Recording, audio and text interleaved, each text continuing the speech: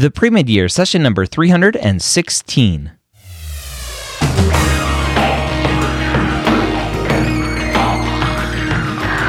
Hello and welcome to the three-time Academy Award-nominated podcast, The Premed Years, where we believe that collaboration, not competition, is key to your success.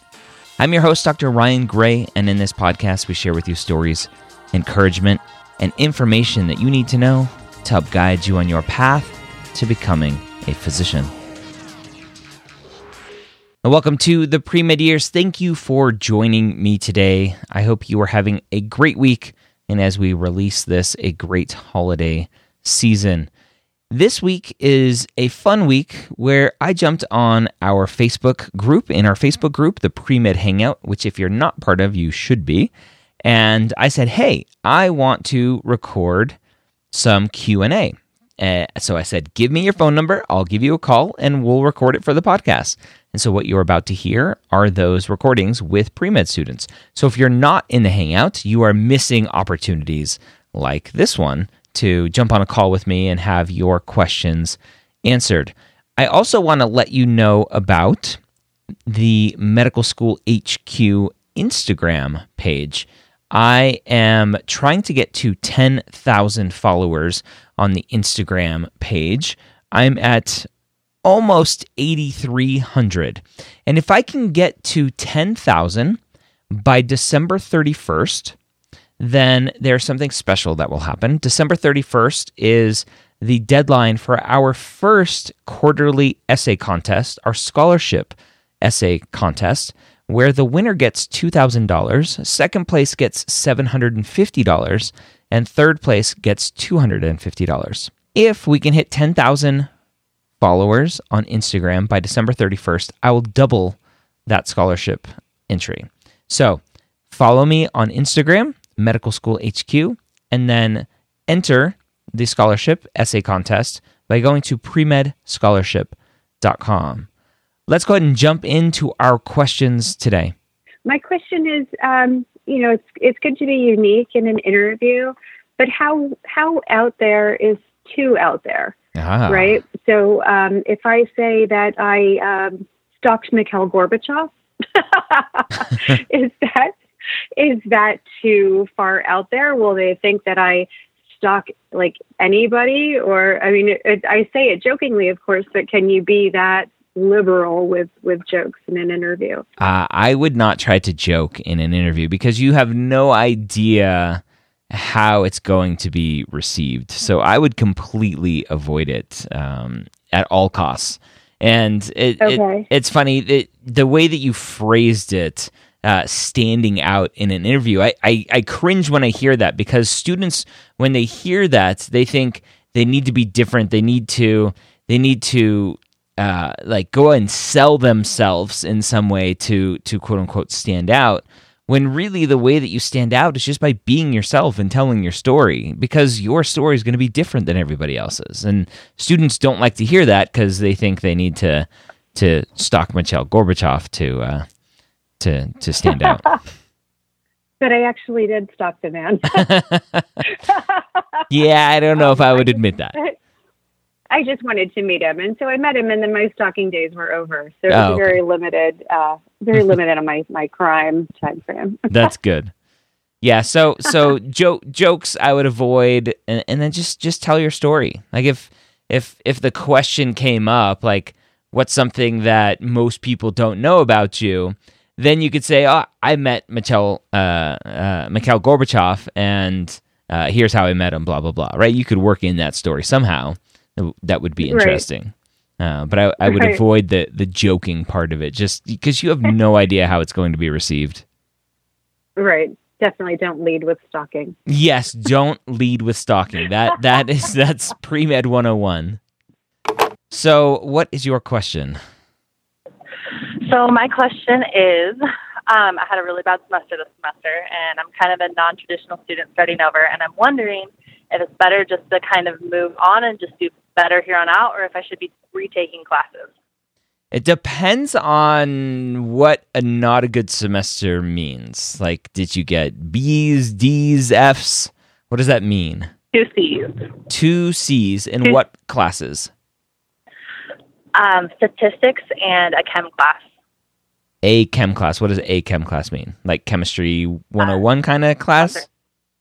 Yeah, 113. So statistics, I'm not super concerned about because it's statistics and statistics is boring. But you don't go on typically and take more higher level statistics. But for chemistry, you're going to go and take more higher level courses. And so the concern with the C is, did you understand the material and didn't test well? Or do you not understand the material enough to move on to a higher level course? I bombed my final. I did really well in the other tests, but my final was worth 40% and just bombed my final. Okay. So in your mind, you probably understood the material, you just had one bad test. Yeah. Okay.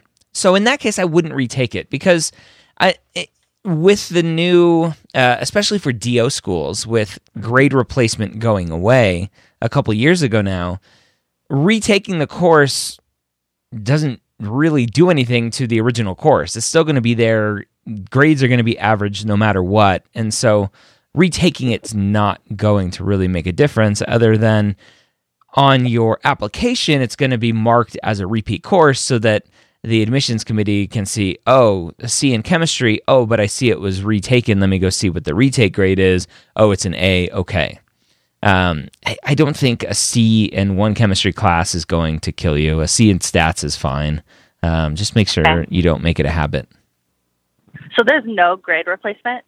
There is 0 grade replacement anywhere, anytime. The only kind of hope for some students is Texas application has the I think it's called Fresh Start program, but that's specific to Texas medical schools and their application. So what is your question or questions? Well, first of all, I'm trying to get clinical experience in for my medical school application, and I was wondering if scribing is like the best option, or do medical schools not necessarily clinical experience you get? Define best option from the medical school admissions committee standpoint. Yes. So there technically isn't a best option. Actually, scribing in some admissions committees' minds isn't clinical experience, although the majority of schools out there would consider it. And as a student, I wouldn't bother trying to figure out which ones consider it clinical, which ones don't. It just is what it is. You're not going to please every school, every admissions committee with everything that you're doing. The best one really is the one that you enjoy the most, the one that you're going to take away the most from, the one that you're going to be the most passionate writing about, the one that you're going to be the most passionate talking about in your interviews. That's the best one. Okay. How do I better prepare myself in my application so as not to take a gap year? Where are you in the process now? I'm a sophomore in college, and I'm trying to plan it out so that I would have enough experiences and enough, all of my prerequisites done and all of my shadowing done so that I would be able to apply to medical school right away. Right now, there's a big tendency for people to take gap years, but for me, it works out better if I don't. Why do you say that? Speaking from a financial point of view, I don't have to pay back student loans unless I'm working full time. Plus, from the community I come from, they all push towards not taking a gap year. I'm not burned out or anything like that. Okay. So I don't mind starting medical school right away. Yeah, and most students still go right into medical school from undergrad, so it's still the norm to go straight through, although the age is creeping up and gap years are becoming more and more and more common. So how do you prepare to not take a gap year? You do exactly everything that you're doing. You get your prereqs in, you understand that preparing for the MCAT while you're taking classes, while you're potentially preparing your application is going to be a super crazy busy semester. and you just deal with it. But the fact that you are thinking about it this far in advance as a sophomore means that you are more than likely going to be fine because you're planning for it so far in advance. There are a lot of variables. There are a lot of small pieces to the puzzle when it comes to the application and everything that's going on. The one thing that I would caution you on, the language that you used, making sure that you're done with your shadowing, I think is the language that you use.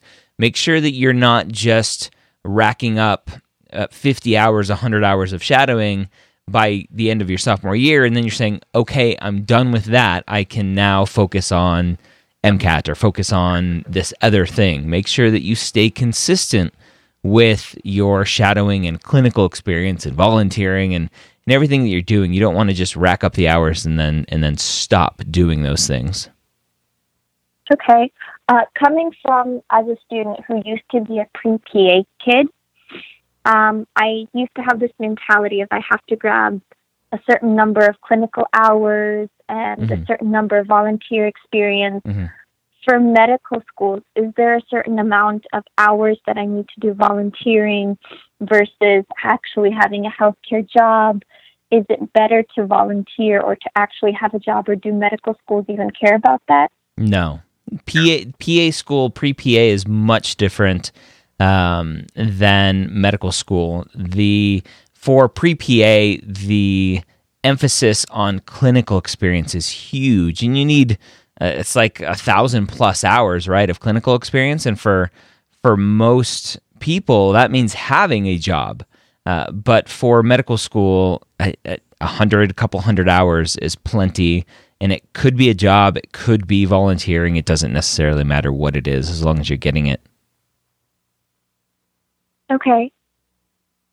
So it doesn't matter if I'm volunteering as an EMT versus working as a scribe. Correct. Okay, that actually is really nice because I was really worried about that. It doesn't seem like I'll be able to become a scribe because I have another part-time job that pays me really well, and so I was really worried about that. You mean you don't want to work for minimum wage as a scribe?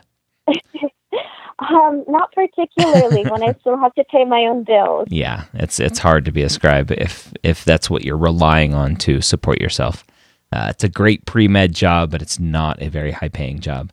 The one caveat I would put is I met a pre-med student, I think she was based in Minnesota, who is working as a scribe, but directly for the hospital, and actually gets paid, I think, twice as much as the scribe company was paying her before she got the hospital job. So there are some of those little secret scribe jobs out there if you can find them, but for the most part, it's a very low-paying job. Any other questions?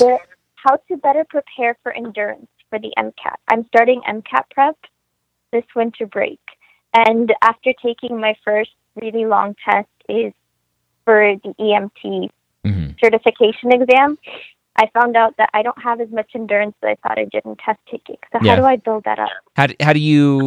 How would one prepare for a marathon? You train yourself and take it step by step and run lots of practice marathons. Yeah, you run lots of, and actually you don't even run practice marathons. I've run a couple half marathons, and the longest that I ran, I think training wise, you get up to 12 miles, I think. And the half marathon is 13.1. And so how you prepare for the MCAT is you sit down and you take lots of full-length practice exams to prepare your body for sitting there. You prepare your body for sitting there by sitting there and taking the test over and over and over again, which is why practice tests are one of the most important parts of the preparation for the MCAT. And so I always recommend, at least at a minimum, the AAMC materials. The AAMC has 3 scored full-length exams and 1 unscored. Next Step Test Prep has 10 full-length exams. The MCAT podcast, we've been going over full-length 10, so you can do that. You can save 10% by using the promo code MSHQ as well on those. So practice exams, 100%. What is your question? So one of the questions I asked on the non-trad group, and no one answered, was for non-trad women who are thinking about having children before they start medical school, and your thoughts on being pregnant during interviews. Mm-hmm. Well, as the male answering this question, it's tough, right? You have this thought of, am I going to be judged? What are they going to think? Et cetera, et cetera, et cetera. My answer is, who cares what they think? If a medical school is going to judge you on being a female and wanting a family and being pregnant, they suck as a school anyway. And so, I mean, that's like my just innate response to that, my knee-jerk response to that. But then reality kicks in and they go, if she's pregnant now, is she going to get pregnant again? Are we going to have to give her time off to have her kid, take care of her kid? What other issues are going to come up, right? Having a baby is a, quote, issue, of course. And so all these questions are going through their head, and do they potentially see that as a hindrance? Potentially. I mean, humans are humans, and if they see something that is going to potentially get in the way of your education, and kids can definitely do that, they get in the way of everything, then, yeah, I mean, it's something that you just need to weigh. Is it worth the potential of the repercussions of being pregnant? Or do you plan it as strategically as possible to only be 10 weeks pregnant or 12 weeks pregnant during the majority or during like the later part of the interview season, so that you have most of your interviews before you start showing? Yeah. Okay. Another question that I've had is, so I work at a military medical center. Okay. I work at BAMC. Gotta love BAMC. BAMC and CMC. Yep. We're back to BAMC now. Okay. And I've worked here for 5 years. Okay. And now I'm doing shadowing, specific shadowing, not part of my job, but like during lunch breaks or whatever, for example, I'll go to some of the docs.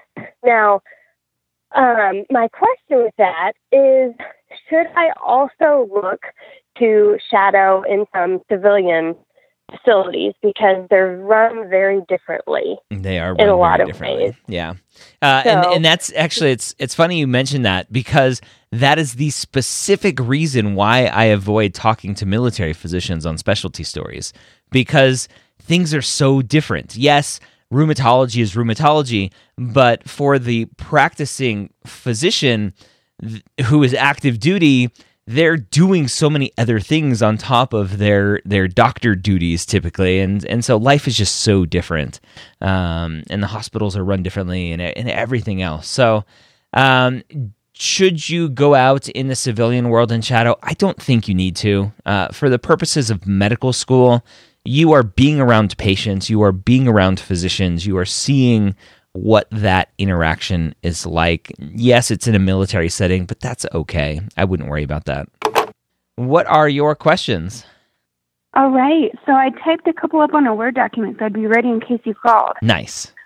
Just to give you some background information for answering my questions, I'm a non-traditional student. I graduated from college with a degree in biology in 2011, and then I graduated with a degree in nutrition in 2014.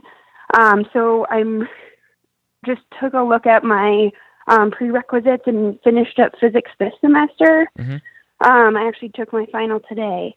Nice. So Congrats. at this point, thank you. I'm focusing on studying for the MCAT. I'm registered to take it on March 15th. Okay.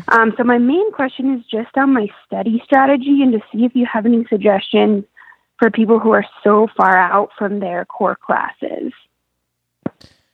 Study strategy for students who are so far out. So you're saying because you took your classes so long ago, how are you preparing for the MCAT? Yep, absolutely. And I can give you some background information just to tell you what I'm doing now. And then I'd be really open to any suggestions. Well, I don't think I need to know what you're doing now. I think the biggest thing to understand, and this is one of the reasons why I don't talk a lot about study strategy in the pre-med years, is because it's so specific to every student. Okay. And the way one student studies best is different, at least in perception, that another student studies. And so the key thing is, because the MCAT requires you to have a base level of knowledge, even though the way that it tests, it's more clinical thinking and analysis, you still have to know that content. And for somebody like you who's had that content so long ago, what you're going to have to do is just make sure that you're planning in and scheduling in probably more than average content review before you start diving into a lot of the Q banks and full lengths to make sure that you go back and you reteach yourself a lot of the core knowledge that you're going to have. That's super helpful information. Some of the speakers or the guests that you've had on your show have strongly suggested taking a diagnostic before you really start your study process. Yep. Do you, with the time I have from how long it's been, do you think it's fair to give myself the chance to fully review all the content before? Because I've been putting it off, and then I feel guilty when I listen to the podcast. Yeah. Because I wanted to at least make it through all the material before I take my first diagnostic. Yeah. No, take the diagnostic. Just bite the bullet and take it, and understand that the score you're going to get probably isn't going to be super reflective on your knowledge or ability to score well on the real thing. It's just it's a good thing to do, just to kind of get into that mindset and to kind of understand where you're at and hopefully where you're going to go. Okay, awesome. Changing course, I have one other kind of topic for a question. So in terms, I haven't ever applied to med school before, and so I'm not totally sure what I'll encounter once I start working on my actual application through AAMC. But I do read a lot about what you're doing for research. So, and about just reflecting your research to different schools. So in terms of research, I'm in the process of basically applying to do a research study through my work. So I've had the study approved by my institution, and right now I'm in the process of applying for our IRB and tribal review board approval. And so I'm expecting that when I apply at the beginning of the cycle in June, that will probably at best may have just been approved, and I'll be starting the research process. But then hopefully when I actually interview, I'll be in the progress of research, but I won't actually have anything studied, anything published or completed. Yeah. And so I'm wondering, is that something I can still mention? Is there room for that? Of course, yeah. Or... Yeah, the application is not only what you've done, but a lot of what you're planning on doing as well. Okay. And so as long as you have kind of started the process, I would definitely put it on there. And the end dates for the activities you can put out until the start date, the anticipated start date of medical school. And so it's typically a year and 3 months or so, roughly, that you can work your way out towards and kind of work those hours in as well. Although I don't necessarily agree with that, but the application guides say you can do that. So you can definitely put that on there, and the fact that you've gone through the process and you've hopefully at that point have an approved IRB and everything else shows that you're working towards this, and then you can just talk about what you're hoping to do. And then in the future, as you're going through the application process, you can potentially send some an update letter to show where you are in the process. Okay, that's awesome. That's super helpful to know. So what is your question? So I'm a Canadian applicant, and I was looking into American med schools. Mm-hmm. So what's like the main thing you would suggest for Canadian applicants looking to apply to America? Well, Canada is America. You do know that, right? What do you mean? In what sense? Canada is North America. It's one of those things. I mean, like U.S. Yeah. I know what you mean. So as a Canadian applicant applying to U.S. medical schools, really what the biggest question that I get asked is, what medical schools are the most Canadian friendly? And I don't keep a list like that. It may change from year to year. The only one school that I know is Michigan State University College of Osteopathic Medicine. They actually hold, last time I looked, I think it was 25 seats for Canadian students because they have a relationship with Canada and the Osteopathic Society in Canada to try to boost osteopathic medicine in Canada. And so that's the one super Canadian friendly school that I know of. But really, any medical school potentially where you have potentially significant ties may be Canadian friendly. And the one story that I have for this is last year I was working with a student who is Canadian who applied to the University of Kentucky, right? State school, public state school, where one would assume she wouldn't have any chance. But when they ask, like, why are you applying to us? She goes, well, my uncle lives in Kentucky, and as a family, we go and visit Kentucky every year. And she was actually invited for an interview. They're like, okay, cool. And so they saw her. They obviously liked her stats and her story and everything else. But because she had ties to the state, she was granted an interview. And so she got, I think, 3 or 4 interviews here in the U.S. She's now at a U.S. medical school. So it's just doing your homework and seeing which medical schools explicitly won't take Canadian students. Looking at the MSAR helps because it actually shows you how many international students apply and how many were actually interviewed. Schools may say that they accept Canadian students, but then when you actually look at how many they interview, it's 0. Some schools may consider Canadian students out-of-state applicants and not international applicants. So it's such a hard thing because every school is so different. It just takes some time to do some research. Okay. And then speaking about research, because I'm looking to apply in next year's cycle. Okay. So how early should I start my, research into looking at schools? Like right now, during Christmas break, or can I wait till then? It doesn't hurt to start now if you have time. Right. Obviously, there's a lot that goes into the application to be able to apply on time right around the beginning of June. The personal statement, extracurriculars, all that fun stuff. MCAT, if you haven't already taken it. School list for students who I'm working with in the States is one of the last things we work on because it's really not that important. But for you, as you're trying to figure out what schools will actually take a look at your application as a Canadian applicant, there's no harm in starting to research now and just chip away at it as you go. Right. And then also, if let's say I get into an American school, I hear some people say that it's easy to come back to Canada, and I hear people say the opposite. So is it harder for U.S. Medical students to come back to Canada if they're from Canada? So I don't know. Unfortunately, I don't know enough about the Canadian medical system post medical school. Do they consider U.S. trained MDs international medical graduates? I think they do. And really? Okay. I think they do. And that's a huge asterisk because I've known plenty of Canadians who come down to the U.S. and then go back up to Canada to finish their training and do all that fun stuff. So I'm going to put a big asterisk on that. And if somebody listening to this knows this, I know Kenyon is probably listening, and he probably knows it. Kenyon is our resident Canadian expert in the Hangout. So he may know the answer to that.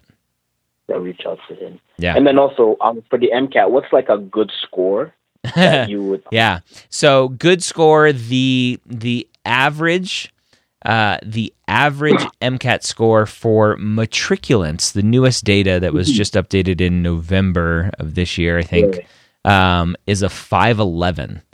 That's the 511. The average for matriculants.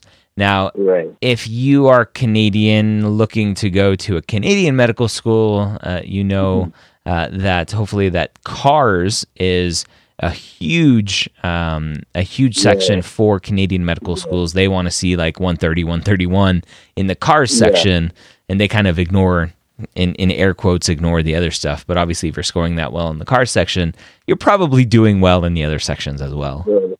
Right. And then I heard, at least when I was doing some research, I saw that American schools have like a, what they call it, BPCM something, GPA, as well as your, like the science GPA or something? Yep, the science GPA. Because I calculated my regular GPA, which was 3.7, and then that GPA was like 3.5 something. Okay. So in American terms, is that like a competitive GPA, or that's about average? Like a 3.8. That's average. Okay. Yeah, it's about average. So what's a competitive GPA? I mean, you're looking at like 3.8 plus typically, if you want to talk it. Yeah. And then I see a lot of people on the page talking about they got a 3.0, but they got in and stuff like that. Does that definitely mean you have a lot more experience type thing, or? Yeah, well, the application is much more than stats, and so as long as you can get over the thresholds that schools have, and you end up on the desk of somebody reviewing your application, as long as you have good enough MCAT score, good enough GPA, and you have the story, the personal statement, and extracurriculars that back up who you are and why you want to be a doctor, and you're a good fit for the school, there's always a chance of getting in. So speaking of extracurriculars, because I'm not really into sports, right?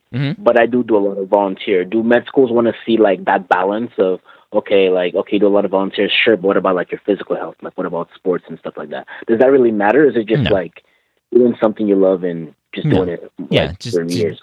Do what you enjoy. That's fine. Okay. All right, there you have it. Tons of Q&A. Thank you to everyone who sent me your phone number so I can give you a call and have your questions answered here on the podcast.